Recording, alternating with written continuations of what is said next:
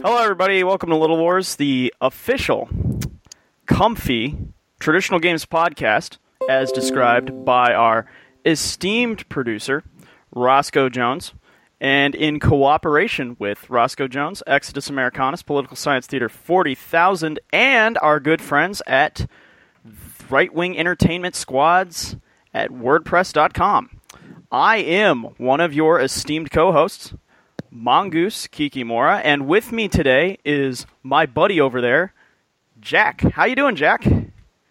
Hey, Mongoose. I'm your buddy. Yes, you are, as Roscoe said. Which is ironic because Roscoe is the one who helped us find each other on this great wide internet. Just a little bit of deep lore for you guys. If it weren't for Roscoe, this shit wouldn't exist. Well, this stuff. Sorry. This is a family-friendly. It's family-friendly. Well, we try to be family-friendly. This is a Christian server. This is a Christian Mongoose. server. You need to. This is a Christian FLGS, friendly local game store. So, yeah. So, Jack, what have you been up to hobby-wise this week, if anything at all? Not much. I had a lot of real world things to take care of, and just generally speaking, I did however play a game about a week or two ago. My good friend was getting deployed for about a year, so I think the last time we were up, you were talking about that. What was he playing again? Oh man, he was playing a Imperial Guard parking lot tank army. He had about 8 Leman Russes, 8 lemons on the field, and a shadow sword. Well, all right. I was unaware that that Warhammer 40K had degraded to the point where it was basically just Team Yankee in space. But oof. Yeah. Well, yeah, and I played against him with my Thousand Sons Space Wizards, which is probably not the best army to play against tanks. I'd imagine not. I mean, no. Do they have any wizard powers that kill tanks? Absolutely not. They can shit out mortal wounds like nothing. So I guess I got that going. But each of the lemons had I don't even remember, a fairly good number of wounds. I didn't even bother with that. I just went after objectives, as we've discussed on our tactics. And I almost won. It was very, very close, despite the fact that he was shooting me off the board. I mean, we were discussing strategy, but like tactics, what do you do if you come across something you can't kill? It's something you gotta kind of, there's an entire separate theory I have on that. But that's because... you hide behind rocks? Kind of. I mean, there are different ways to do it. I mean, in Flames of War, it's like if you're playing in the mid-war or the late war, well, actually at any point in the war, it's entirely within the domain of eminent reasonability that you're going to come across something, or there will be a point in a game where you physically cannot kill one of your opponent's units. Like it is impossible for you to do. So you kind of got to figure out how you win a game when that happens, and it's actually quite possible. Yeah, you just kind of got to think about what his weaknesses are calmly, in your head, and without freaking out trying to charge the big fucking tanks.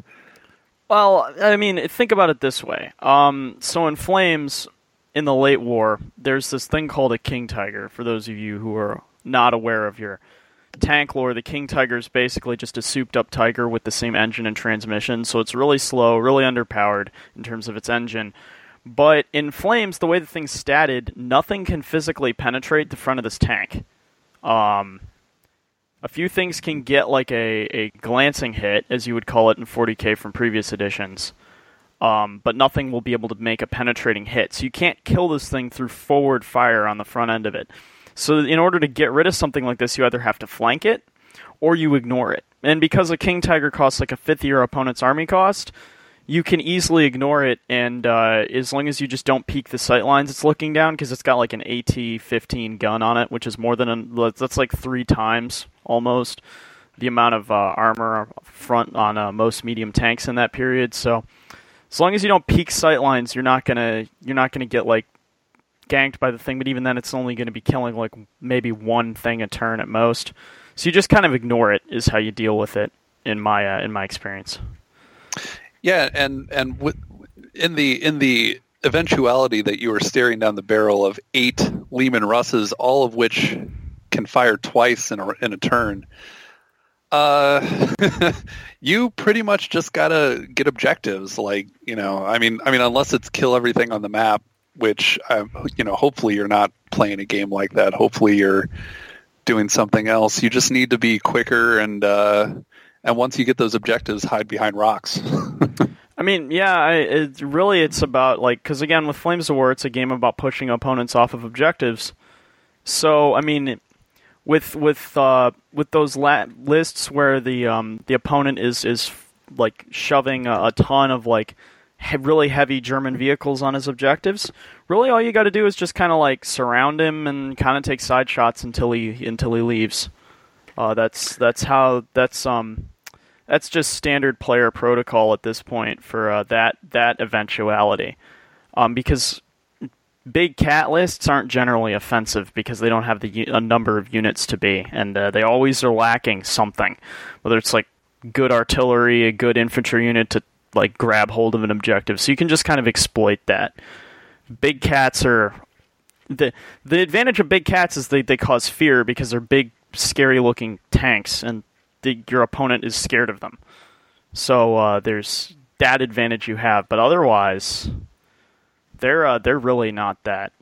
They're nothing to be afraid of. Well, right. So what are the downsides of bringing one of those? Right, like maneuverability. Right? Oh yeah, no, they're not very maneuverable. They don't have a very high rate of fire, so they have a hard time dealing with like lots of armored cars, lots of tanks, and shooting at infantry.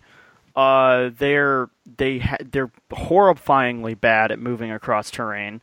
So if you just learn how to, a lot of Flames of War is just learning how to use forests to your advantage because they're very common and they impact movement and sight lines so much, because in Flames of War you can't see through a forest because it's assumed to be thick.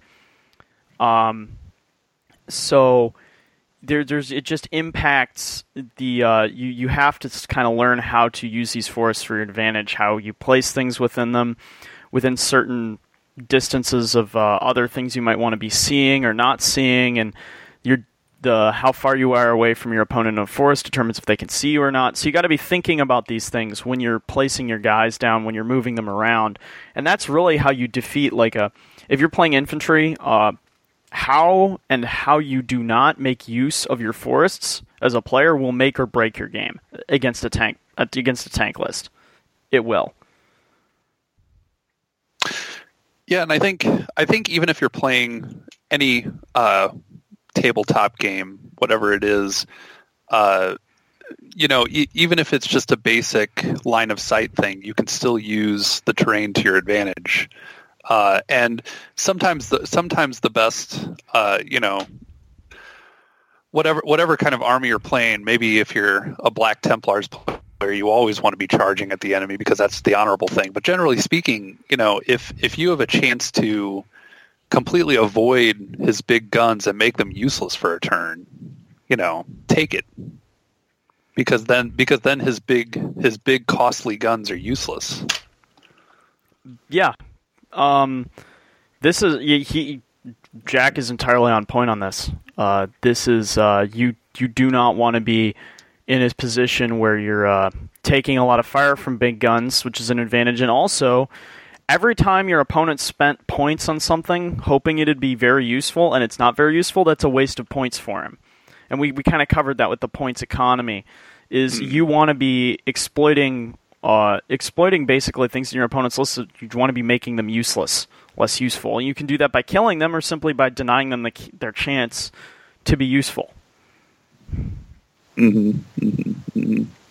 Yeah, turning the big guns that your opponents are bringing into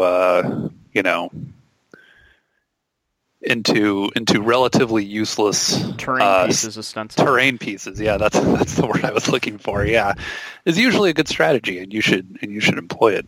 So Mongoose, you said you were playing a few Flames of War games. Yeah, last week and this week, actually yesterday, as of this time of recording. I had gotten 2 Flames of War games. Last week I had gotten in a mid-war game with playing as German infantry, SS specifically, against American infantry, played with by one of my buddies. And another buddy I hadn't seen in a while came by, and he had just got some German Fallschirmjägers for the late war, so I obliged him, took some American Shermans. And, the first game I actually rolled really horribly. I couldn't unpin my artillery battery, which in Flames of War, how you use your artillery against infantry makes and breaks you. If you can't use it, you basically lose. Because I couldn't do that, I basically lost. I was trying to fight an offensive battle with infantry with no mobile assets, and I just had a generally miserable time, as you would expect. So that went about as well as you would think it would. The other thing I was doing, so that one game went horribly, and that was just a lesson in list building on my end. One of the things you want to keep in mind, especially the late war, people don't think about this a whole lot, is that honestly, Pack 40s mounted on infantry or the normal gun teams are really overpriced. So you want to be looking at martyrs. So I'm going to probably pick some of those up for buying pretty soon here. I should have definitely run a platoon of tanks with those guys. If you're not running at least one platoon of medium tanks with your infantry in the late war or in the mid war, you're probably running the list long. Is something I kind of learned the hard way. So there's all that. As of yesterday, I had a pretty good game against the Fallschirmjägers. It's worth noting he had taken Pack 40s. He had 4 Brumbars, a Tiger, 2 platoons of two full platoons of Fallschirmjäger, and a 4-team unit of mortars. So it's a fairly standard kind of list. So do you play that game where you set like shots of Jaeger next to units, and if they die, you have to take the shot? No. Fallschirmjäger is a German paratrooper. Oh, okay. Like Fallschirmjägers, and like Jaeger being a hunter or infantryman, Fallschirm meaning falling, I think, or parachuting. That's what that is. So these are German paratroopers. Unfortunately, I'm not in the position to drink right now, and I wasn't because we were playing in public. That's probably a good idea. So, it's always fun playing World War II games in front of your local soy boys. They always they're always a little bit confused as to why anyone would want to play something that doesn't involve, like, ideally I'd want to say they're waifu, but these aren't like anime nerds, which is unfortunate, because at least I can deal with, like, anime nerds. These are like the people that watch Critical Role, and when they play D&D, they, like, start, like, chimping out like it's, like, the end of the world when somebody, like, rolls a natural 20. Yeah, they tend to react really badly to bad optics when you play World War II games. Yeah, which is kind of why I'm going to be putting some air calling, some airstrike insignia via modeling some flags on the top of my Panzer IVs. We're gonna have some excellent optics from your local Stuka, but pretty bad optics all around otherwise. Oof. Maybe I'll walk in with my army and have my hand up at the 45-degree bad optics position. Telling you, man, not a good idea. Uh-oh. No, probably not. You should just do the flags in like a Finnish colors of like blue and yellow. No, I mean, like, if you're playing Flames, you can get people. That's actually a fairly common thing to do, is the airstrike marking flags. Like, a ton of people do it because it was a really common thing German tanks had. So if you're a rivet counter, you'll end up doing that. Interesting. Very few realize this. This is why you should be playing historical war games. Is you can get away with, not get away with, but you can do all sorts of cool things in terms of modeling that you can't do in other games. You can have some historically correct optics, if you will. They're That's not what bad. we should call it. Yeah, they're historically correct accurate. optics. They're like historically accurate optics. Show title? Historically correct optics. Yeah, historically correct optics. So no, that I mean, like, that's really what we're. That's really what I was running around with there, and so the mission was hasty attack, which in Flames of War, like in 40K, you got like 6 or 7 objectives, each with like somewhat different points values. I'm pretty sure, if it hasn't changed too much from the last time I played it, and like 40K. Yeah, 1 through 6. Yeah. Yeah, 1 through 6 objectives. In Flames of War, the most you'll have is like 4, and all anybody has to do is hold begin one of their turns holding one of these objectives, and then the only other win condition there is in the game in some missions. Most missions, that's the only win condition. In some missions, it's either force your opponent to quit the field by breaking their army's morale, which is annihilation. There are no objectives in that mission. And then there's the defensive missions, where the defender basically has to begin any turn after turn 6, where the attacker does not have any units within either so many inches of the objective they're defending, or any units within a specified area of the table. So those are the 3 victory conditions for Flames of War. It doesn't really change a whole lot from that. It's actually quite nice if you're kind of small-brained. You don't got to think about, well, is this the mission where, it's fairly simple. So no retreat. The defender places 1 objective in the attacker's deployment zone-ish. There are limits. And the attacker places 2 in the defender's deployment area, and the defender places 1 in their deployment area. And then the defender and the attacker both deploy, or the defender deploys all his dudes, then the attacker gets to remove one of the objectives he placed. Right? Oh, interesting. Yeah. Okay. And so the defender gets an ambush unit and delayed reserves, and the attacker gets immediate reserves. The ambush unit is a unit you deploy, but you hold him in ambush, so he can basically appear anywhere on the field in your deployment zone, provided he's outside of a certain range of any enemy units that can either see him or he's not concealed from. So my buddy holds his Pac-40s in ambush, which is like the standard strategy. But what you don't realize is when you play hasty attack, what you want to do as the defender in that mission is you want to place one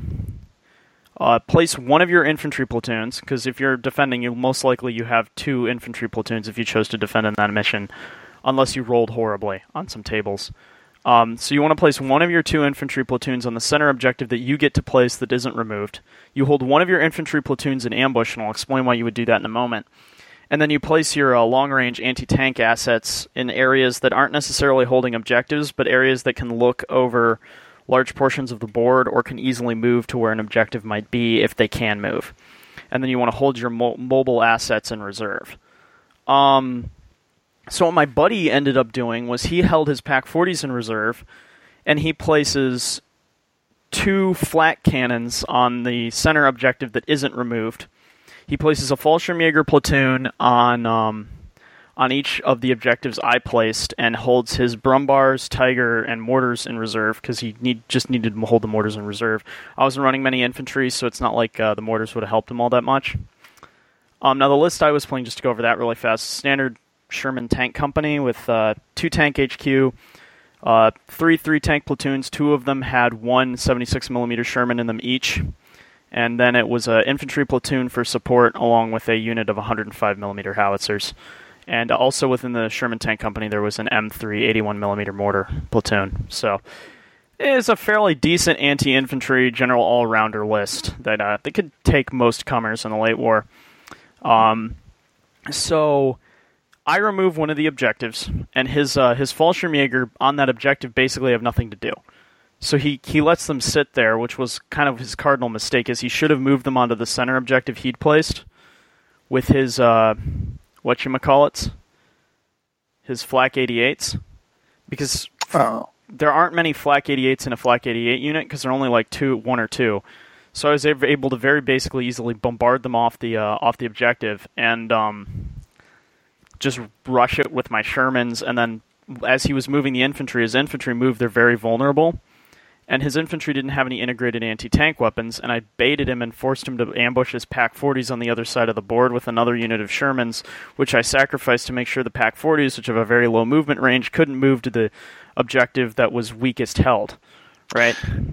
So quick interjection here. That is a great topic that I like as far as strategy goes, is baiting people to use their reserves somewhere where you want them to use it and not where they want to use it.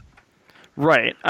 So I force his Pak-40s out of ambush, basically, because I put pressure on one of his units on an objective, because I'm like, okay, I can either assault the Flak 88s as they are right now, or I can assault this infantry. I'm going to try to assault the infantry first and see if he pulls his Pak-40s out and tries to kill my Shermans as they roll up there. What do you know? He does it. He basically destroys a Sherman unit in like 2 turns of shooting, gets rid of it. So that's all gone now. And so now I just bombard the Flak 88s off the center objective, force them to retreat because there was 1 left in the unit. Started with 2 when you're down to 1 gun team in a unit. Unless it started with just 1 gun team, it rolls unit last stand and then leaves. If it fails, it failed, even with his formation commander's reroll. His Fallschirmjägers start to move up to the objective as my Shermans are on it to contest it to prevent me from winning the game. I start assaulting them to death and machine gunning them to death in the open. Because his infantry moved, they're very vulnerable to machine gun fire, and assaults from tanks on infantry are generally how you kill infantry that don't have anything like a Panzerfaust. Now, because of the way hasty attack works, the defender's reserves come in random areas of the table. So his Tiger comes on in the least opportune spot for it to come on. It comes off on the absolute other side of the board. And his Brumbars come on, but the thing about the Brumbars is they roll up past a forest, which one of my Shermans are bogged down in. The Sherman then proceeds to turn around, take out one of them. The other thing about Brumbars that's kind of problematic is they only have rate of fire 1, so they take a lot of penalty for moving and firing, especially at like concealed targets, which my commander was. He misses my commander, and because I've basically murdered everything off the objective, I take it and I win the game by the 6th turn. Nice. Yeah. Nice. Now, the thing about hasty attack is if you know the trick where you hold your infantry platoon in ambush, what he would have done is he would have placed his center infantry platoon on, or his infantry platoon on the objective he gets to place and doesn't get removed, right? So he's sure they're going to be defending it. Infantry are the thing you want defending objectives most of the time. Then you place one of your long-range anti-tank assets on that with your infantry to cover them. You hold your armored units in reserve along with... In this mission, I could have seen him keeping the Brumbars out of reserve and putting the Pak-40s in reserve. Even though the Pak-40s are slower, the Brumbars are easier to move around once the objective gets removed. You leave the Brumbars as a token force on one objective and leave something else on the other one. Once I remove the objective, his first turn, he ambushes his other infantry unit on the objective that I didn't remove, so now he's got 2 infantry units, and when something ambushes, it counts as having started there, so it is dug in and gone to ground, so he's got 2 infantry units dug in heavily on these objectives that I'm going to have to assault now. I'll assault off of them. Hopefully with some kind of anti-tank weaponry behind them, so that if I assault them with tanks, there's a difficulty there. His other major mistake was in list building. He focused too much on his auxiliary units, as opposed to giving all of his Fallschirmjägers Panzerfausts, which would have made it near impossible for me to assault them with tanks, and would have probably swung the game drastically in his favor, even with the failure to ambush the infantry unit as he did. See, that's actually a very pertinent question when it comes to list building, because in many war games there are options for your basic troops, right? And many of these could be what's considered to be noob traps, right? Where you just outright, give all of your basic troops a bunch of equipment, and then they die really easily. It really, the thing about this is that it really depends, like with Flames of War, it depends on the army and what exactly the list you're building is supposed to do, right? Right. With Germans, your infantry basically do 2 things. They function as anti-tank assault, so that if a tank assaults them, they can kill them in assault with Panzerfausts in the late war, so everybody's got a Panzerfaust. And they also function as anti-infantry because German infantry generally are rifle MG or MG teams, so they have high rates of fire, so they can kill anything that comes near them, right? So the upgrading and getting a lot of German infantry isn't generally a bad idea. But some in Flames of War, there's less noob upgrades because there are very few upgrades in Flames of War, and most of the upgrades that there are actually pretty much worth it for the most part. Like Panzerfausts are a great upgrade in the late war. Not so much in the mid-war because they're not a thing. Panzerknackers are not as much of a great upgrade in the mid-war. If we get Panzerfaust in the mid-war, they'll probably be pretty good. But there are units that are noob traps, like the Tiger tank is a noob trap. It looks really cool on paper, but in practice there are too few of them, and AT-12 is too common in the late war, and in the mid-war it costs a literal third of your army list, so it's kind of a noob trap there. So again, that's part of that. It depends. Like Horde armies, you want to spend less time upgrading dudes, because oftentimes for the cost of a single upgrade, you can buy like 2 or 3 dudes. I know it's the case with the Guard, or it used to be that for like a plasma cannon or like a plasma gun on one of your guys, you could buy like 3 extra guardsmen. And the 3 extra guardsmen were always worth it because you would be that gives you more staying power. Right, more wounds per point. Right. Precisely. Whereas and that's the question, when you look at your infantry squads, are you asking yourself, do you want the squad to have staying power, or do you want the squad to have killy power, right? Do you want it to have Docker? Do you want it to have staying power? And can you find a way to do both?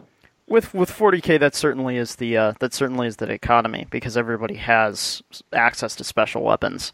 In a game like Flames of War, it's certainly less the case, because your killing power is directly proportional to the number of shots you get off, which is directly proportional to the amount of dudes in a unit.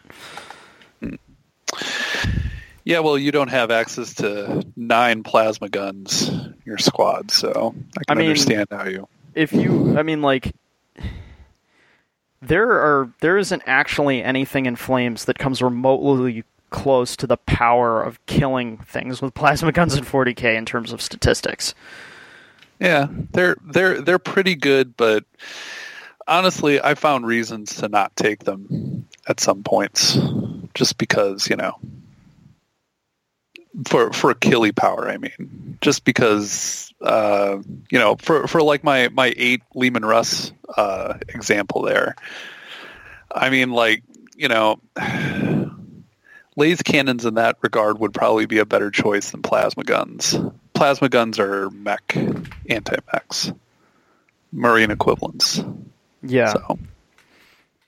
I mean, with Flames, basically the best thing in terms of points for killing infantry is artillery and mortars. The best thing in terms of points for killing tanks is generally other tanks or anti-tank guns. It really just boils down to that. Infantry are decent at killing infantry if they charge them, but the real reason you take infantry is to hold objectives. So Americans don't have any good anti-tank on their infantry? Well, they get like an American infantry. Don't they have platoon. Like BARs?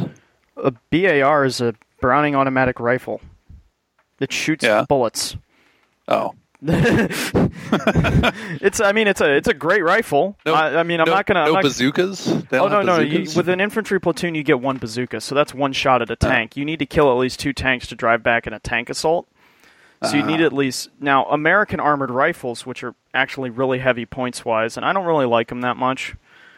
They get a ton of bazookas in their units, so that's not a problem for them. But with American rifles, you can get like at most sometimes 2 bazookas if you're running the correct list.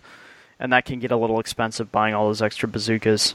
So the Americans, you're better off sticking to like using some kind of cheaper anti-tank gun. Like I know in the mid-war, when I run my American infantry, which is like one of my favorite things ever, period, I really, really, really like, I think it's that early 37mm cannon. I think it's the M2.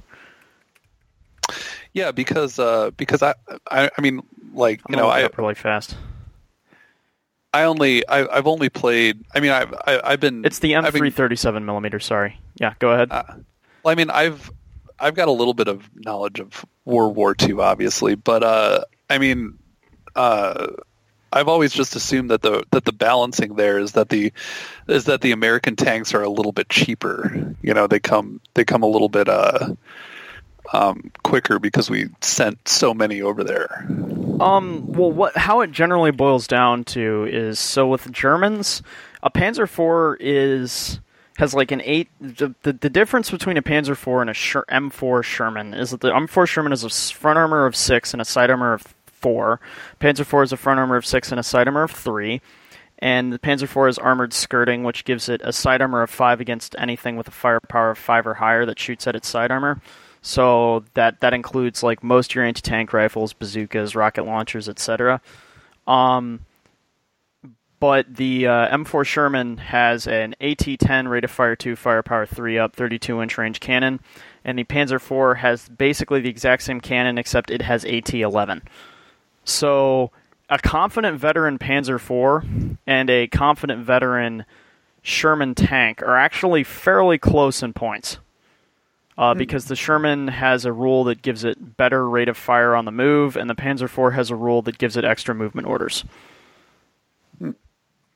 Interesting. Okay. So like your bog standard Panzer IV is actually it's comparable to a Sherman. Like if you just handed me two Flames of War armies and said, you got 20 Panzer IVs, you got 20 M4 Shermans, are these armies balanced? I'd say yeah, they're pretty well balanced against each other. Because, well, actually, no, that's not the case, because the Panzer IV, when fighting the Sherman, has a slight advantage on the front because its gun is stronger. So the Sherman against the Panzer IV statistically is, well, I could get into it, but the Sherman has a slight statistical advantage when fighting it. But in like a game where there are a bunch of things, like comparing them to other threats, they're generally very similar. Doesn't yeah, it's just. Well, because I played World War II video games, and that's mostly that's usually how they tend to balance out the lack of anti-tank, or I guess the relative lack of anti-tank on the American side and the British side with the massively good Panzerfaust. Panzerfaust? Is that what I'm? Panzerfaust. Are you talking about skirting or what? I'm talking about like handheld. Oh yeah, no, the Panzerfaust, the Panzerschreck, and the Panzerknacker. Panzerschreck. That's what I was looking for. Well, the Panzerschreck is a bazooka clone. The Panzerfaust is single-use shaped charge that fires shoulder fired, and the Panzerknacker is a magnetic bomb with a string on the end. You pull the string and it blows up. Oh. And I just gave those in reverse order of when they were released. In 1942.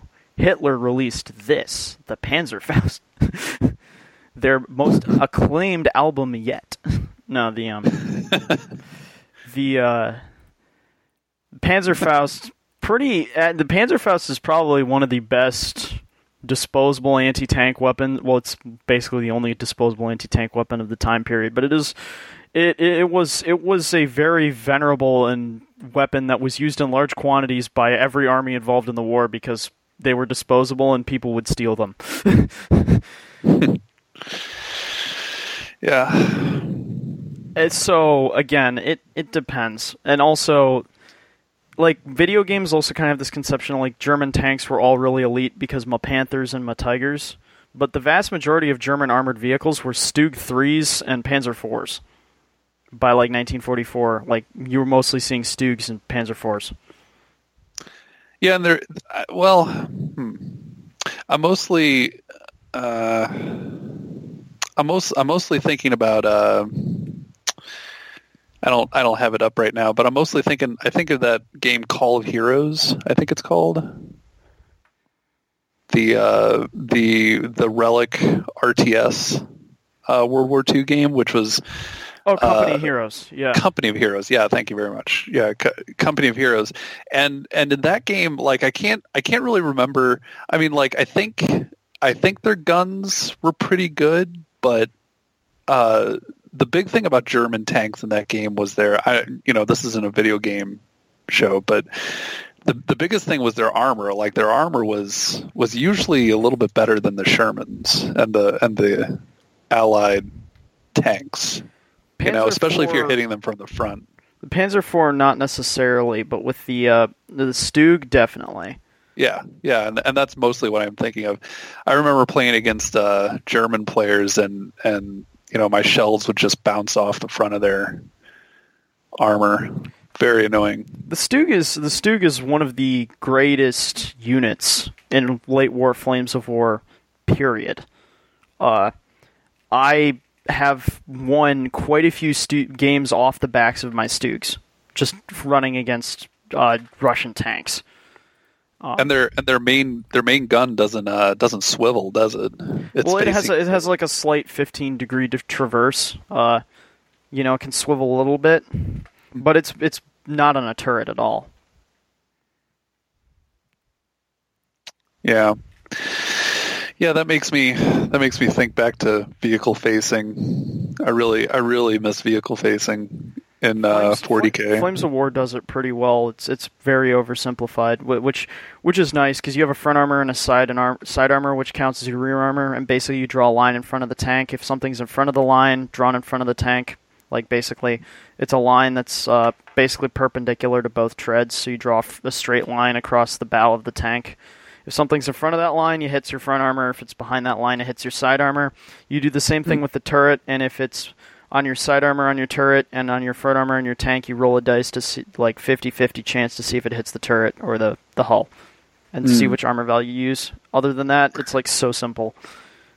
See, that's great. That's great. I really like that. I mean, in 7th edition, you had all this complicated stuff about it's an X, and it goes through like the crosses of the tank. Yeah, no, it's dumb. Yeah, and I mean, like I think it was flawed, but I think it's a lot better than the system we have now of just everything is a massive creature that has massive numbers of wounds, and nothing matters anymore. You can place your tanks however you want, and it's all the same. Flames of War, you can do the same because artillery no longer kills tanks, but artillery killing tanks was kind of dumb. So, yeah,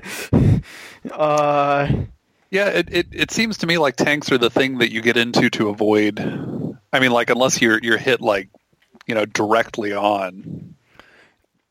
The point of a tank is that it doesn't die. It doesn't die as quickly to artillery. Like in the Battle of Kursk, for example, I do believe now. I may be wrong. That the vast majority of tank kills in the Battle of Kursk were just due to artillery, but that was just weight of fire and like 155 millimeter like monster cannons. So it was just awful. But you shoot enough shells into an area, it's bound to hit. I mean, there were cases directly in North Africa where the United States literally stopped a German tank column just by saturate bombarding the area it was moving through and just killing it, just absolutely killing everyone in it just by saturation bombardment. But again, it's difficult to kill a tank with artillery like in a more standard non-massive engagement like those. Those are the exceptions, not the rule. The point of the tank is precisely that it can't be killed by mortars and artillery and machine guns, so you can charge enemy lines with it. Like that's what it was designed to do in World War I, was break through enemy lines so that the infantry could follow it through. And then World War II, it basically served as that function as well. You'd have infantry divisions on defensive footings, and then you would take tanks and you would try to move through them, try to break a hole open, and then follow through with and then use like mechanized and motorized infantry to basically defend your areas and consolidate your gains while your tanks basically moved forward, and then like you would move your infantry up to hold those areas. And the only times you saw like mass infantry assaults were where you couldn't really assault with tanks or you didn't have enough tanks. So like on the Eastern Front where you can't fight with tanks inside of a factory because it's cluttered, so you have to clear that out with infantry. You can't mass land tanks on a beach in 1944, so Normandy was that way. And Monte Cassino, I mean, tanks were just awful in Italy because it was rainy, muddy, and mountainy.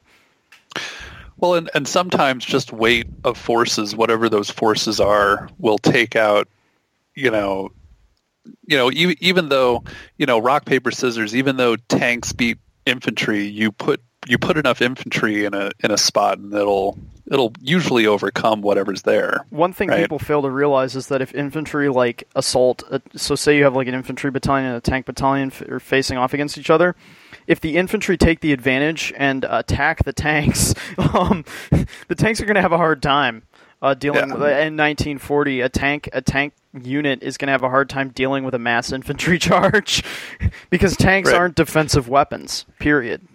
Well, they're tough, but they're not defensive in real life. Yeah, well, and this goes into the armchair generaling or math hammering or whatever word you want to say. I'm basically being an armchair commando, and I'm sure somebody has like cases or scenarios where whatever I'm saying isn't true, and they're reading. I mean, I'm speaking in broad generalities, so you can come like if you want to like come complain at me, sure, and I'll probably grant you whatever you're complaining to me about. I mean, but again, generally, this is the case. This is why you should always take your local commander's advice as far as whatever is going on in that general area. You know, because they usually have a better idea of what the hell's going on. I was actually. As an aside, I was actually talking to a buddy of mine at work about this, and he was complaining about 2 Lehman Russes, right, in an opponent's army, and I was like, "Oh man, yeah, I really wish I was spacing down that, you know." And he's like, "Yeah, I just keep trying to deep strike and assault the Lehman Russ, and I just can't." I'm like, "Well, have you tried just deep striking 20 Marines and punching it to death?" Like, have you considered simply just ignoring the 2 Lehman Russes because there aren't enough of them and simply murdering his infantry? Well, yeah, and that's kind of sort of what I told him, but he's like, "No, he's just too good with those lemons." And I was so I was like, "Okay, I'll take what Lehman, you're saying." It's right? Lehman. I always pronounced it Lehman. The lemon. I don't know, man. I know. Am I triggering you right now? Kind of.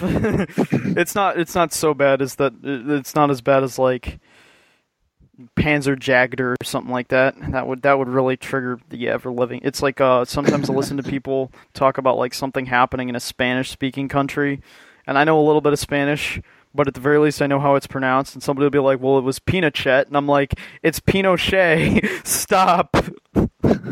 Yeah. So in conclusion, what I pretty much just told them, stop sending 10 men at it and send 20 men at it, and you know you'll punch them to death. You know, it's not that hard. That's how you win any war game, though. just punching the tanks to death. Well, the key to I don't think we covered this. This is more tactics, is what we're talking about today. We're not talking Soviet tactics here. Well, no. The key to every army uses these tactics. Even the Soviets in 1944, the Americans in 1944, the British in 1940. We're all using this. Is basically if you're playing on an offensive footing, you basically want to find a point in which you think you can dismantle your opponent's front line and exploit it and push everything you can move into that area. And then keep enough force applied to other areas so that your opponent doesn't feel comfortable moving a ton of stuff towards the area you're really making a massive push towards until it's too late. That's the balance you have to strike. I mean, at least in Flames of War, that's how it works. I'm not sure with 40K. Because I'm not even sure 40K has a really good distinction between like lists that are really defensive and lists that are really offensive, because 40K infantry don't really work the same way Flames' do. Well, I mean, I think there are definitely factions that do it better. There's this one list called Call's Moving Castle, which is a kind of a funny list. It's basically just this massive tech priest surrounded by robots that shoot things, and they all just stay in like a single island, and they just shoot everything off the map. Well, I mean that's an old 7th edition and 6th edition thing where it was like the Death Star, and it was like the classic. You took the Ultramarine Psyker guy with the teleportation move and Commander Farsight. Oh yeah, unit. You could teleport anywhere across the field, like with instantaneous accuracy, and you'd basically stick them in with Farsight's broadside commander unit special dudes, and you'd throw in some other guys to just kill things, and the unit would basically just teleport wherever it wanted, kill whatever it wanted, and leave. Yeah. Well, I mean, this is a little bit more, reserved, but yeah, I mean, getting a beachhead and then just defending it. I mean, if you can, Oh, that was a really good Flames of War mission for 3rd edition, was Beachhead. Oh, yeah? I think they removed it, but Beachhead was so good. It was one of those missions you thought was really cool until you played it that one time, and then it was awful, and then you forgot how awful it was, so you still think it's really cool because of how cool the map looks. Oh, yeah. Yeah, what was that? What was that mission in the original Halo game? It was something. It was something Beachhead. Halo. Never played Halo? Shit, dude. Dude, I never played Halo. Fuck. Dude, we've been through this before. The only video games I play are basically like Darkest Dungeon, Hearts of Iron 4, Metal Gear Solid 5: The Phantom Pain, Team Fortress 2, Torchlight 2, and Dawn of War and Space Marine. Those are the only games I play. Oh, and Panzer Medals. Those are the only games I play.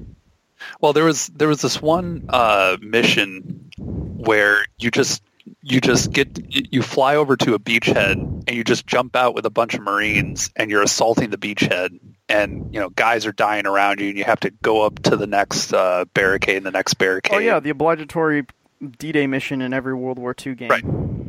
Yeah, exactly. So it was the most fun mission because you had to take territory and everything. I mean, not as a game mechanic, but you know what I mean. Yeah. Yeah. Yeah. So, I mean, one of the important things for taking territories you already discussed was tanks, and I believe Jack wanted to get my opinion as a hobbyist rivet counter. No, I'm not the most hardcore rivet counter there is, but it's generally a casual rivet counter. My opinion on some Warhammer 40k Forge World tank designs that we will never see in person because you don't buy things for Forge World because that's for the bourgeois, not proletarians like us. That's right. Well, so I wanted to preface this with saying that. Well, I'm. Never mind. I have to look something up. Go right ahead. Well, all I was gonna say is, so this is real Chapo Brap House posting hours. We're doing some real proletarian posting, but yes. Are we gonna write a really shitty book with large font? I mean, I'm not opposed to publishing my setting, but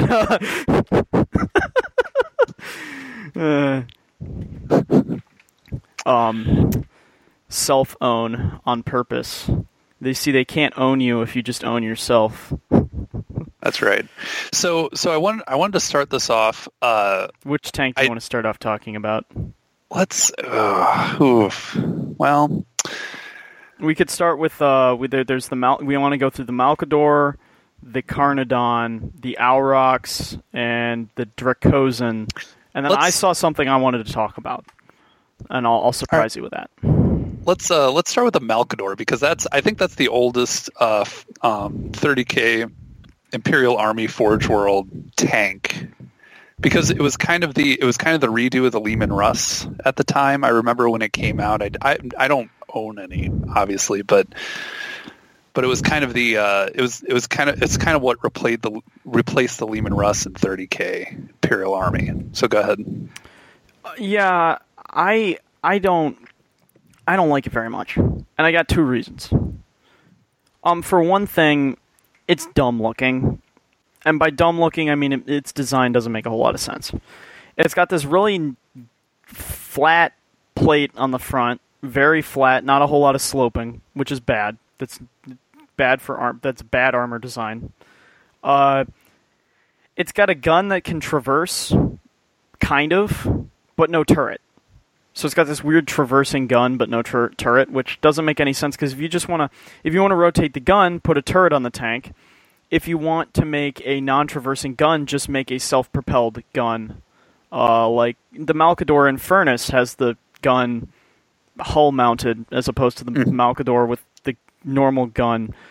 I'm looking at the Malkador Defender right now, trying to get his feel. The Malkador Defender makes a little bit more sense, but it leaves me asking the question of, if you're going to just hull mount a massive cannon, why put a bunch of little sponsons on top of the turret, which are basically just weak points and shell traps and other sorts of things, because anytime you have a gap in armor, it's a shell trap where something can ricochet into somewhere that's less armored, cause all sorts of headaches. So this is kind of a...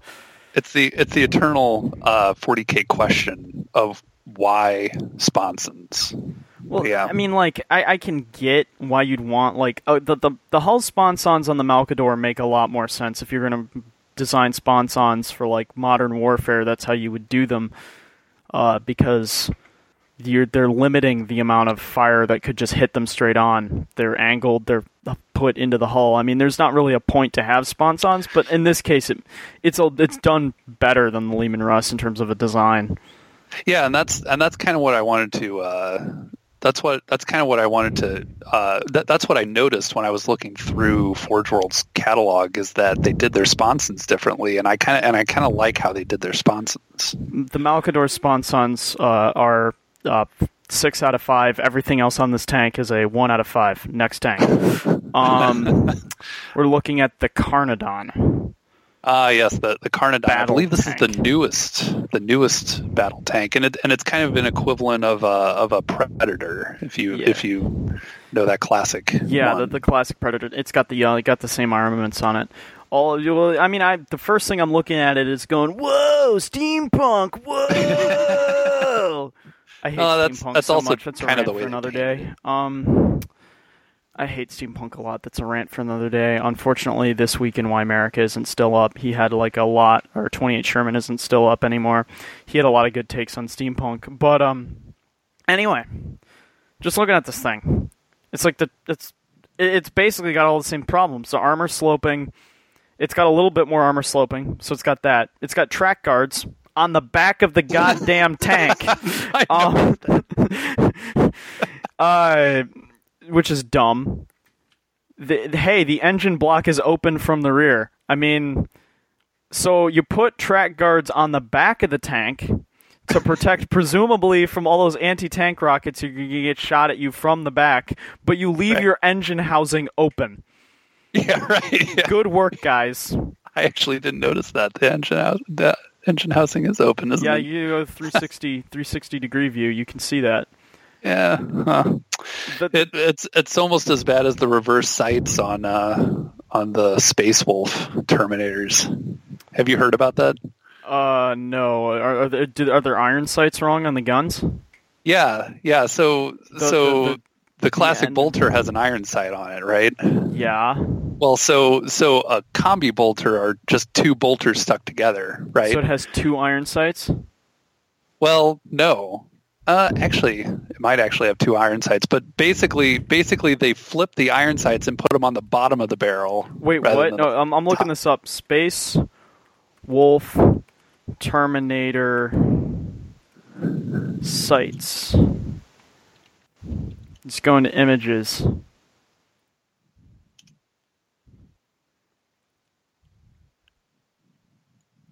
Are these like the original old ones, or were they re-released? No. Hold on a second. I'll send it to you. Yeah, send me a link. I'll just keep talking about this travesty. So it's got some very bad design choices that were made. The rear track guards are exceptionally triggering. The open engine housing is so dumb I shouldn't even have to mention it. The exhaust pipes kind of look kind of stupid from an aesthetic sense. Practically speaking, that's not really a problem. Somebody shoots off your exhaust pipe. Oh no! The tube where smoke comes out of, now it's broken, so the smoke comes out further down the tube. Oops. Yeah, no, nobody cares about that. The turret on this thing is decently well designed. They're trying to evoke the Panzer IV with that thing. I feel like I feel like they're trying to evoke the Panzer IV with it. But so this is something about Forge World that actually, I don't think they moved the sight. Yeah, they did kind of, it looks stupid. Anyway, the gun just looks stupid. Yeah, so people were wondering, well, what the hell is that thing on the bottom? You know, like under the barrel, it looks kind of weird. And when you look at it from the front, like there's no possible reason why you would do that. But if you look at it from upside down, it looks as though like I stopped looking at this triggering Space Wolf image. I'm looking at the previous image I'd sent you before the call began. just to spare your just to spare my eyes. Much rather look at that. No, no, it's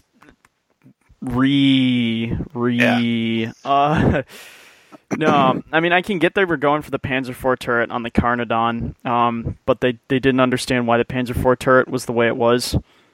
So the thing doesn't look real. It looks kind of stupid. Also, the sponsons are less well designed because they stick out of the side of the tank and you could shoot at them. This tank earns a 2 out of 5 because the armor sloping is better. Next. Okay. All right. Well, let's go with the Aurochs. Yes, the Aurochs. Yes. This is the apart from having the same awful, god-awful rear tread guard design, which, you know, maybe they drive the thing into battle backwards and then open up the front gate and let the dudes just walk out into enemy fire, and that's why the track guards are there. Apart from that, I mean, it looks very similar to a lot of what we would, you know, armored personnel carriers that we have in real life. The way that the front of the thing is designed with the sticking out of the driver's cabin versus whatever the thing to the left of it, if you're looking, or the right of it, if you're looking at it from the front, is I don't understand what the design choice was there, and that there's a lot of shot traps in there. Well, I mean, if I may be so bold, and foolish. I think what so bold and so foolish. I think what Forge World was trying to do is they were trying to recreate like the Rhino Predator distinction. So they just like rip the top gun off and put a pintle mounted thing on it and said, "Okay, it looks like yeah." I mean, it even has the side openings that a Rhino would have, where the sponsons would be mounted. I mean, I get it. It's not the most awful design I've ever seen. Like, the Rhino makes sense. Like, the Rhino design is actually fairly decent. Apart from the scaling of the model. I mean, but this thing is just stupid.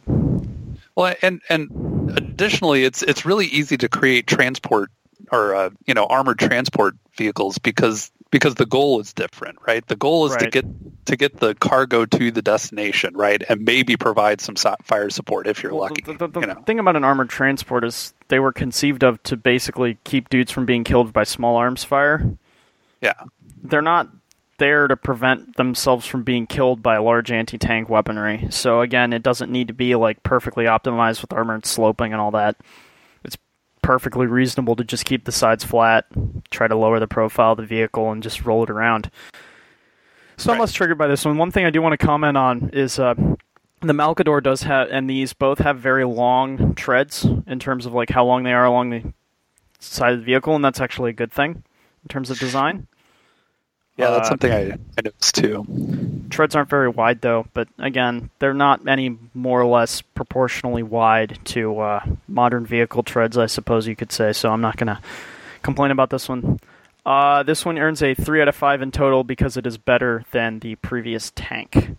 Next. The Dracosin. Ah, yes, the Dracosin. Which is an awesome name. It's a Malkador, but it's a transporter. And really? It is a transporter, yes. It's a Dracosin armored transport. And, dear Lord, this thing is dumb. So, it has a lot of flat surfaces on the front. Bad plan. One of the first things I noticed, it's got like a dreadnought, almost like a dreadnought coffin on the front, which is very weird. Like, I will forgive the dreadnought because it's a battle walker, and although it's stupid, I like the way they look, so I'm not going to complain about them. Yeah, the old box knots are probably the best. The box knot is one of the best designed things ever. Yeah. But the funny thing about this thing is you look at the front of it, and you look at where that las cannon, double las cannon thing is. That thing's like just such a bad shot trap. Like it's just, oh my lord, what were they thinking? Well, and okay, so las cannons in the fluff, las cannons overheat, right? So you've got that right next to your treads. I don't know, and your pilot or your. Well, or your I mean, las cannons could in theory overheat, but that's not so much of a problem at being next to the treads. I mean, and I presume the reason the pilot's cabin is so weird looking and separate is so that it doesn't overheat when the las cannons overheat or something, which is dumb because that just gives it more shot traps. The entire front of this vehicle is just shoot the las cannon, please, or shoot that flat thing in front of the driver, please. Ballistic weaponry. Right. So you shoot the las cannon with some sort of I don't know, less complicated shell, and it goes through and blows up and kills the driver. So now you're stuck in the mud, right? Well, if you're not dead already. This entire it can have a demolisher cannon in place of it, which I guess makes a little bit more sense, but it's still kind of dumb.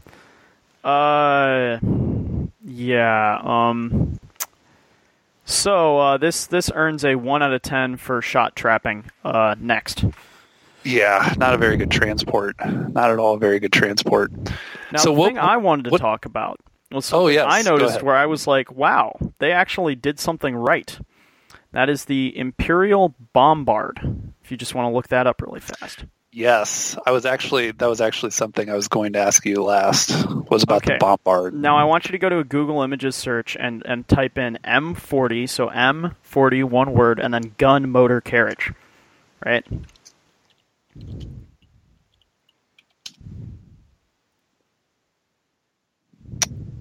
Okay. Now I want you to look at it. I want you to look at a few pictures of it. Then I want you to look back at the Imperial Bombard. And you will notice that they are actually very similar in terms of the way they're designed. Mm-hmm. I mean, there's no robot hand feeding the. Yeah, that's because in the 1940s we didn't have robot hands. Or machine spirits. If you look at the if you do look in terms of the way it was designed, it did actually have I think there was some kind of crane they had designed that could be hand operated to move the shell. After two guys moved it close enough, I do believe. I might be wrong on that. It's a 155 millimeter cannon. Now the Imperial Bombard. I wanted to say Blacker Bombard. That's another thing. It has a very similar design. It's a hull-mounted, kind of stubby cannon, not long like the 105 millimeter cannon. But again, go Google Brumbar, B-U-R-M-B-A-R.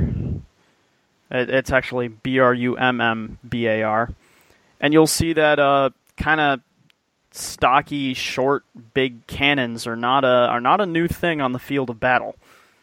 So I'm not going to dock them points for kind of having kind of a funny cannon-looking design. I'm not the guy who figured that thing out.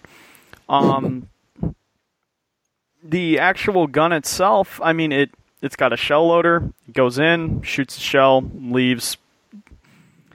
The armor facing doesn't really matter because presumably this thing is far enough back that it's not taking direct fire. Even then, it's got some fairly decent armor sloping on the front of it. Actually, probably better than some of the things we've seen previously. So it's a better tank than the Falconor. It's slightly better.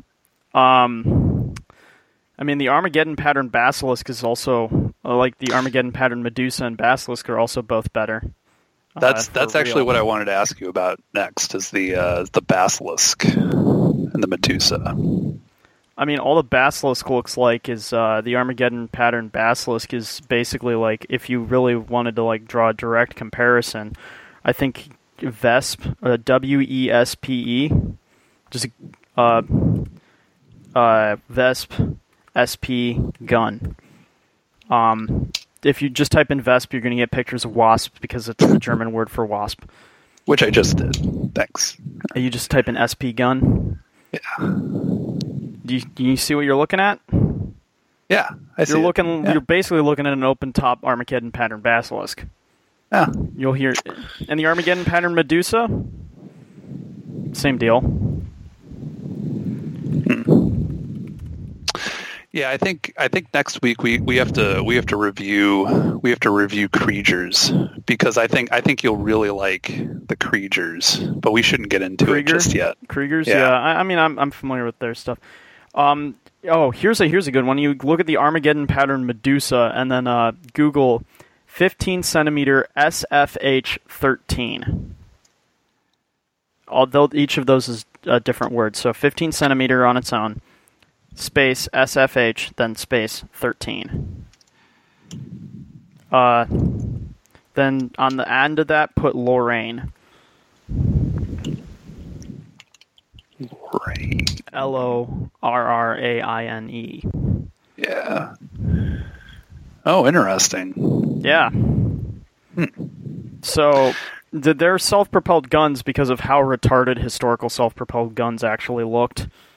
Actually are accurate. But I'm not going to attribute this to actual competence on the end of our designers at Games Workshop and Forge World.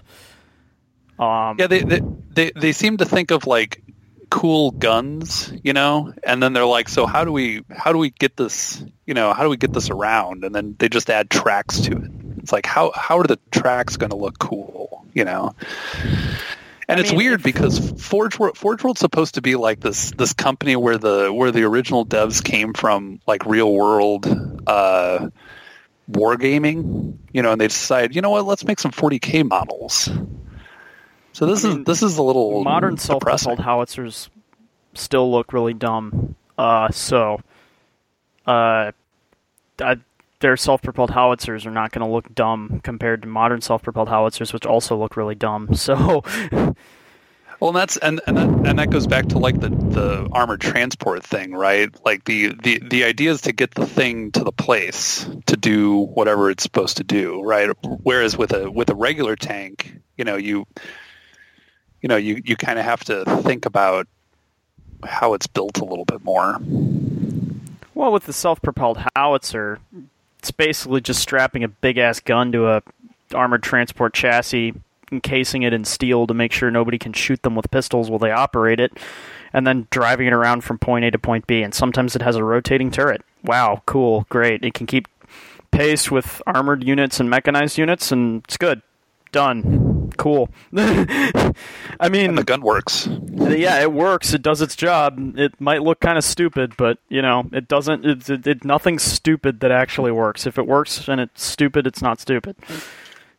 Right. No, so I'm done throwing shade on Games Workshop for the day. All the other shade that needs to be thrown is basically thrown on them by their what do you call it? You would say pricing structure, exploitative practices. We've been over this, but there's never a good time. There's never a better time to bash Games Workshop pricing structure than all the time. Yeah, and more or less nowadays, since they pretty much upped their prices. It used to be that minor fluctuations in the financial market meant that you could get both GW and Forge World models pretty cheaply because of the exchange rate between the dollar and the pound.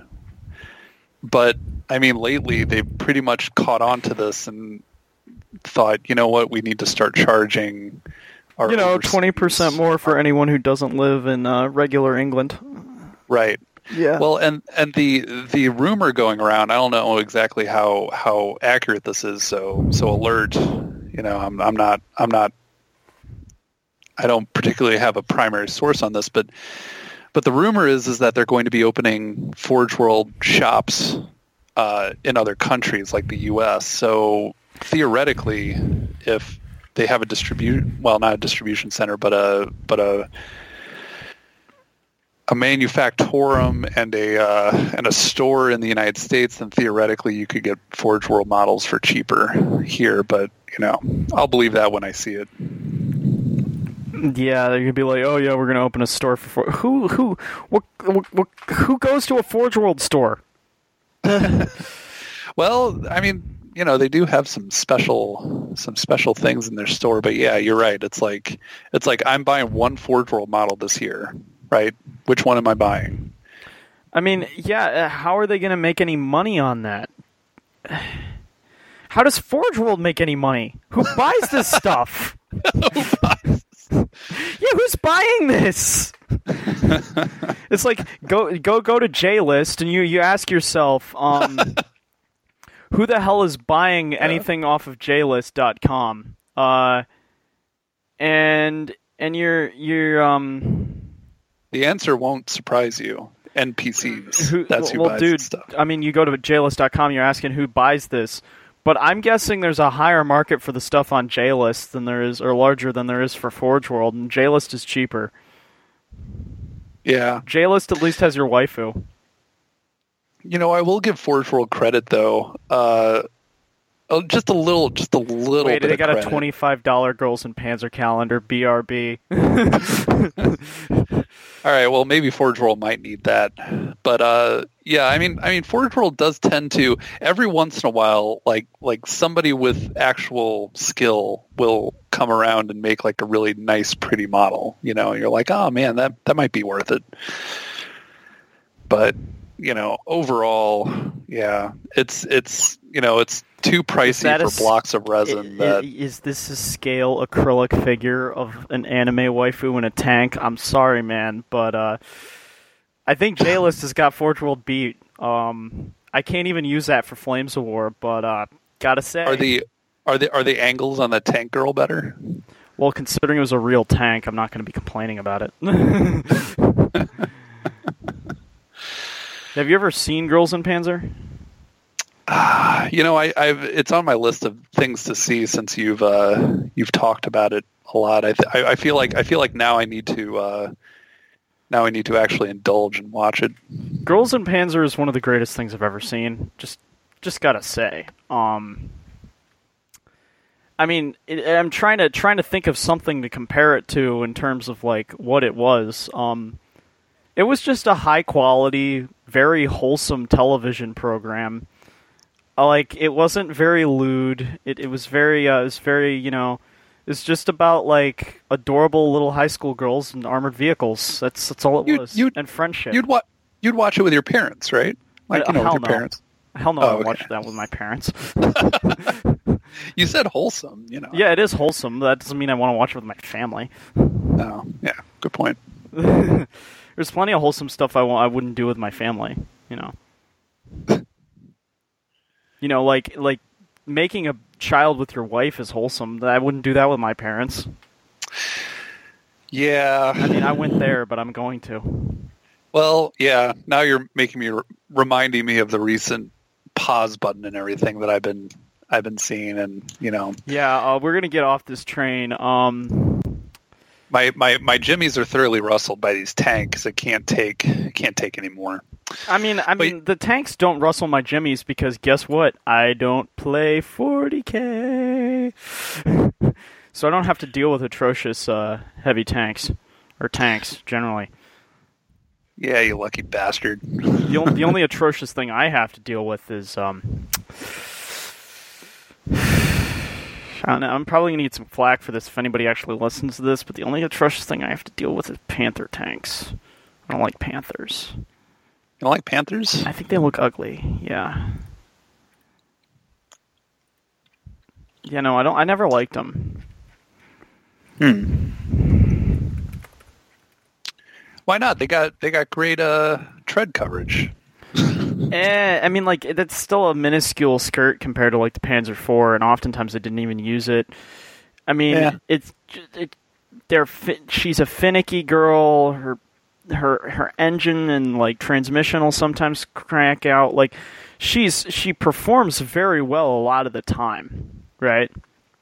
But randomly, she just starts puking all over the place, and you don't even know why, right? Like...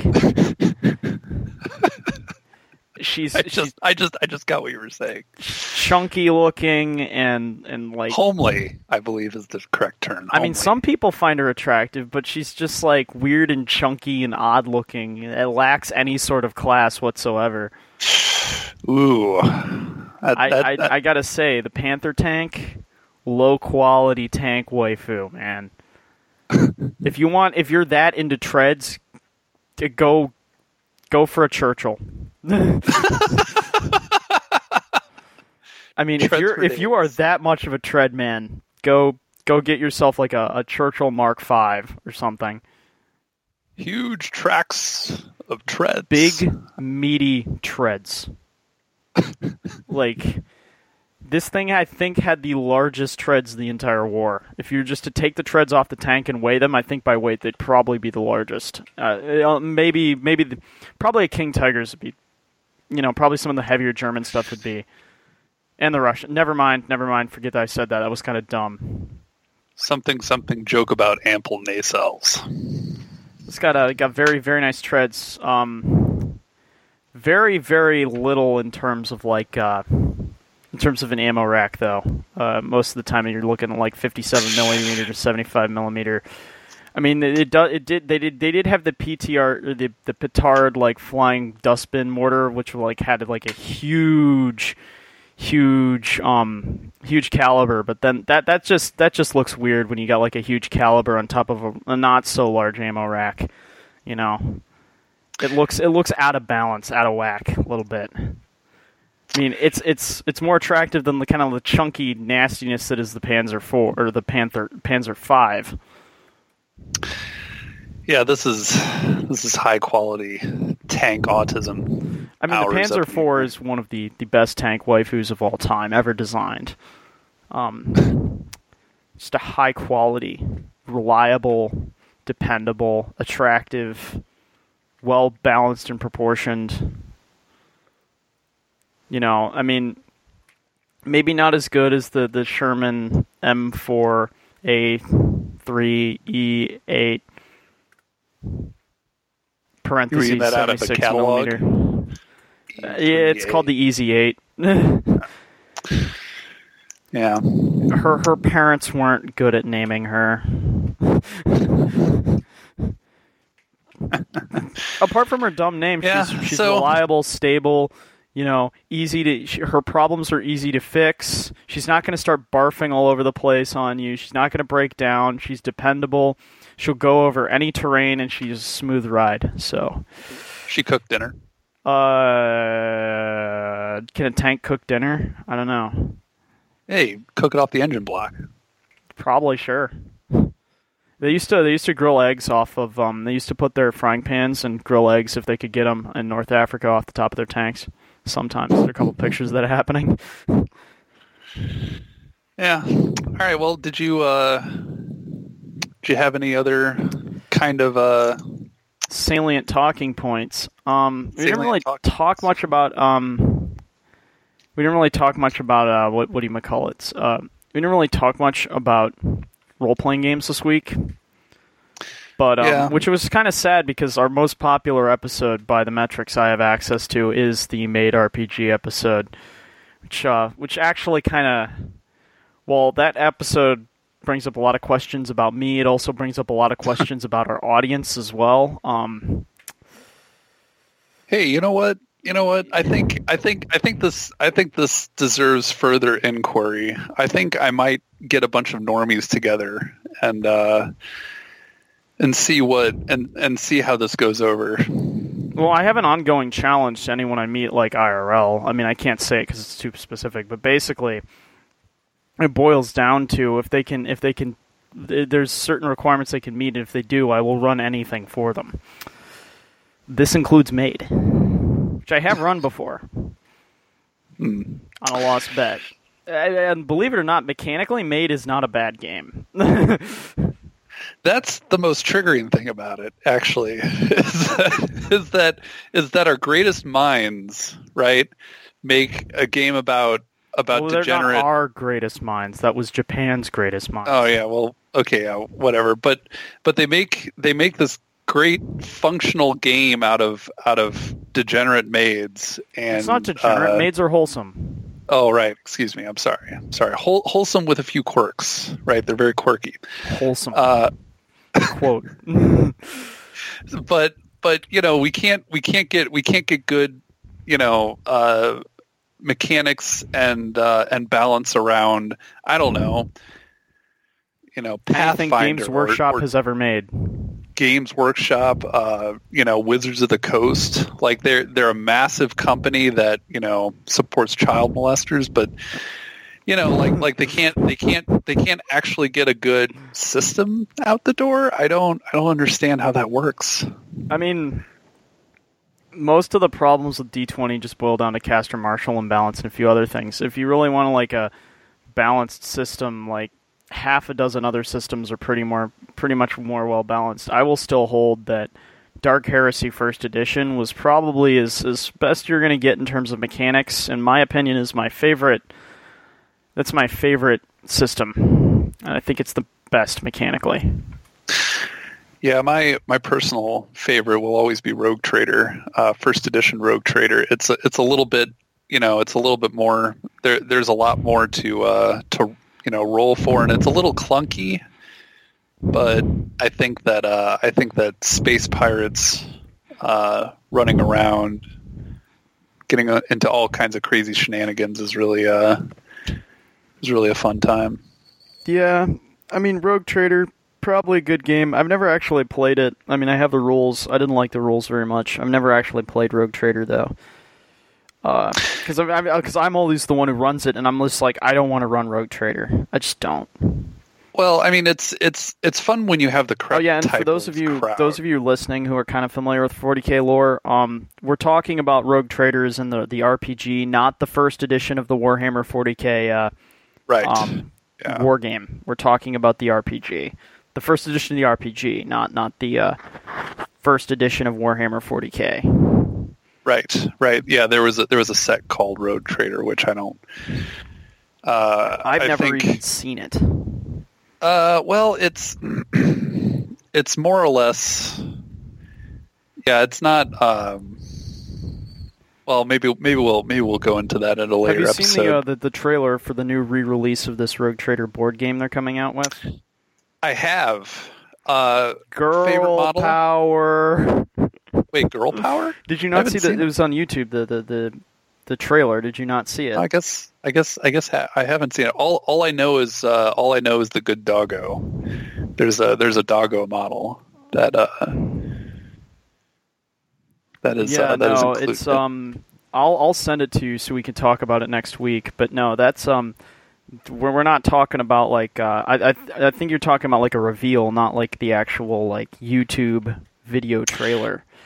Yeah, I guess I haven't seen it. No, that was some. There's some gamer girl stuff going on there. Oof, gamer girl.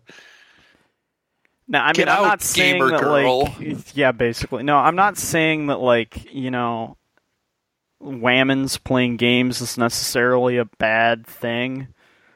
I am gonna say that like I will. But... I am going to say that the women who generally play games are not the sort of people I would want to be involved with on an intimate or very personal level based on personal experience. Yeah, absolutely. I mean, there are always those exceptions that prove the rule. So, yeah, I mean, I played with a few, and they're few and far in between, but I mean, they're not I guess you could say they're not a showstopper. I'm not gonna roll up as a sweaty neckbeard and say no. You can't play in my adult pretend session. No, I mean, I'm not gonna say like okay. The thing is that like women who play war games are just so rare. It's very difficult to say anything on the topic. In all honesty, I know a few. I mean, 40K, sure, but like, I'm not even sure there's a single woman who plays Flames of War. Like, I've never heard of it. Yeah, I don't think so. Yeah, not historical war games. Yeah, and the ones who play 40K play Tyranids because they're mindless, insectoids that go from planet to planet consuming resources. So I thought they played Tyranids because they're cute. Well, that too, and there are breeder Tyranids that that breed Tyranids, so they giggle and laugh as they Yes. I've always found the female fascination with Tyranids always kind of baffling. I mean, I knew a chick who played Eldar one time, but as in her army was Eldar, and at one time I knew her. But by and large, it's always Tyranids, for the most part, which is kind of weird in my opinion.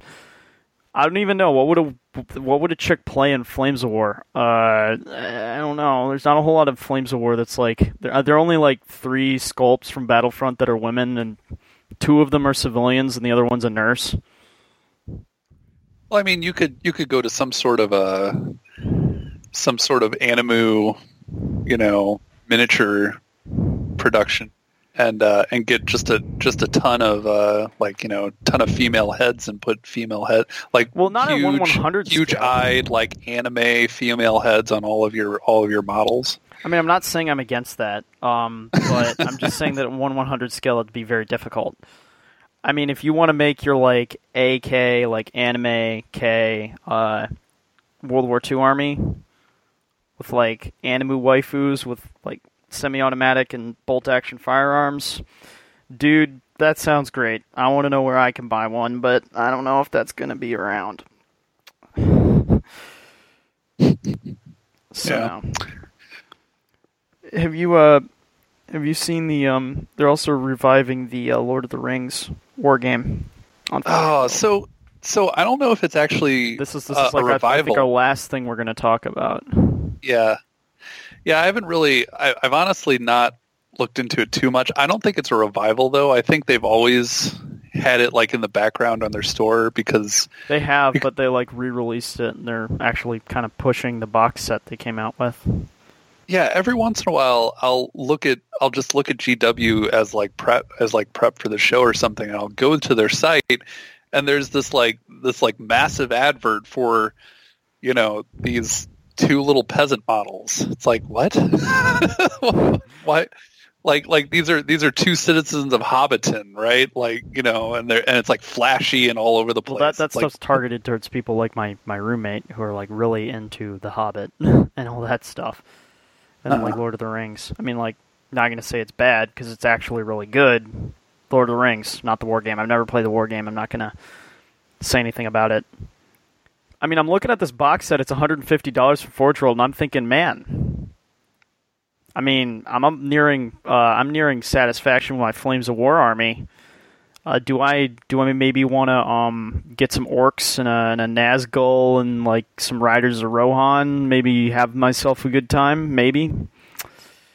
I don't know. Yeah, they've got dwarves on rams. Yeah, but I'm looking at the box set. The box set looks cool. Oh. It's got the ghost dudes. I've always wanted to paint the ghost dudes, man. The ghost dudes? Yeah, the ghost warriors. Remember from the Lord of the Rings? Oh, they get the ghost dudes off the ghost ship. Right. Yeah. It was the skulls because of that contract. I think it was Aragorn had with the ghost people because of his heritage or something like that. Right. Probably some Freudian British stuff going on there. But no, I mean, looking at this stuff, the models are really cool. The other thing I really like painting is I like painting horses, and I don't get an opportunity to paint them near as much as I'd like to. Yeah, I'd agree with that. I don't know. I've always been interested in this Hill Dwarves range because they've got chariots pulled by rams. Oh, that's from the Iron Hills Dwarves. That's from The Hobbit. Yeah. Dang. Oh, okay. Is this not... the Hobbit is... Lord of the Rings movies are entirely acceptable cinema. The Hobbit is sanctioned. Oh dear, I'm not fully red elfed on this. You need me to red made you on it again?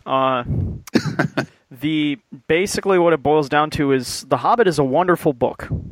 Nobody's claiming it's not. However,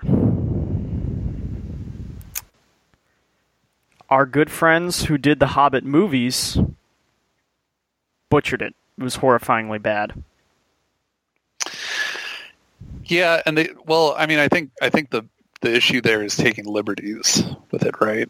Like they had all sorts of crazy stuff going on in there. It was I could see you splitting The Hobbit into 2 movies because there's like a point in the middle of the book where they enter the woods or wherever. There's a point in the book where I think they come out of the woods. They enter. There's some point in The Hobbit wherein the characters, there is a point in the middle wherein the characters have like a brief rest period or whatever. I forget off the top of my head. It's been a while since I've read The Hobbit. I've read it like twice, and I enjoyed it quite immensely both times. There's a point where you could naturally, if you were making movies, cut it in half and make like 2 movies and stick entirely to what's there, because there's a lot that happens in The Hobbit. Also, the movies had horrible CGI and a lot of dumb action scenes that were just really dumb. Yeah, I've only seen the first Hobbit movie, but I was surprised at the dumb CGI. It's like, am I watching the same? Is this the same director and producer and everything? Like what's going on here? I don't know. I just know it was dumb. Yeah, they also have a ruined watchtower of Amon Sul. I'm actually looking at that right now, and I'm looking at them going, "Wow, this is really cool." Yeah. Yeah, I mean, it's, terrain pieces are always great for any war games that you play. You can use them in pretty much anything. If you want to buy like a cool terrain piece, yeah, that's cool. If you have any pictures of cool terrain pieces, please send them to us. I'll feature them on my Twitter. I'd very much like to see that. I like looking at cool terrain. Especially if you made it yourself. It's the best kind of terrain. If you made it yourself, it's extra cool. Yeah. Anyway, just kind of rounding things out, I mean, that's just about what we wanted to talk about this week. We had a big interlude for talking about the Hobbit war game, or the Lord of the Rings war game 2, which you should probably consider heavily if you're considering getting into this, because that's just straight up rad. Yeah. I mean, it's not played very often. It's a dang shame it isn't. Don't play the Hobbit game. Lord of the Rings game, 10 out of 10. Yeah, I've seen the models around, and I think they're generally speaking beautiful. There's especially one, the King of the Woodland Realm on elk. It's basically just an elf riding a large elk. Looks pretty cool. But yeah, no, the models look great.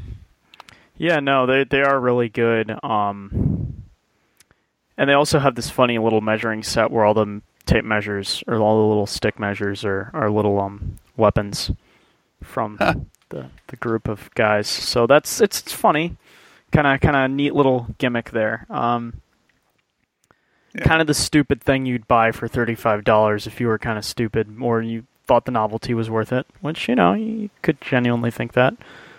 Yeah, if you're a huge fan of Lord of the Rings. Yeah, no, I mean, and again, this is like, it's got all the stuff. Generally, you could probably acquire it, but nah, it's cool. So again, Lord of the Rings war game, really cool. Best piece of terrain I own is actually a V1 flying bomb. Just to touch on the terrain. So that's all I have to say about that. In terms of cool stuff. Do you have anything you want to say on your end, Jack, about Lord of the Rings, Hobbit, wargaming, terrain, rule sets, Forge World? Pretty much. I'm concerned. We're all concerned about Forge World. What are you doing? This is looking pretty grim as far as Forge World goes.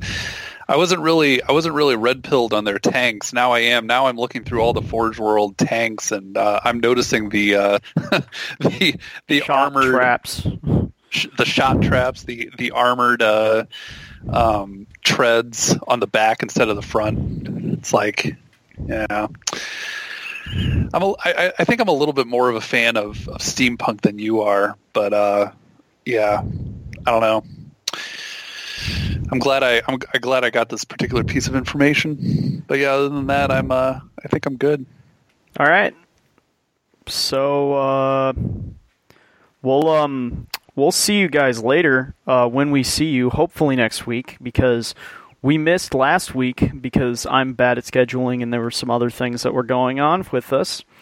So hopefully you guys don't hate us for that. and hopefully we can get in touch with us. I'm on Twitter at @m_Kikimura, and you can hit us up there. You can find us hopefully soon enough on YouTube, and you can also find us on rightwingentertainmentsquads.com. This program has been produced in association with and produced by our good friends at Exodus Americanus, especially thanking our main producer over there, Roscoe Jones. I'd like to thank him for all of the material and emotional support he has given us, as well as his excellent shout-outs. His programs are very good, and while I feel like I should plug them, chances are if you're listening to this, you're probably already listening to PSD40K, which you could probably just plug right into Google and find. But anyway, that's just about all there is on our end. And just to remember that whenever you feel scared or frightened, always remember happy day. So that's just it on our end. So you guys stay safe and have fun, and we'll hope to see you again soon. Bye-bye. See ya.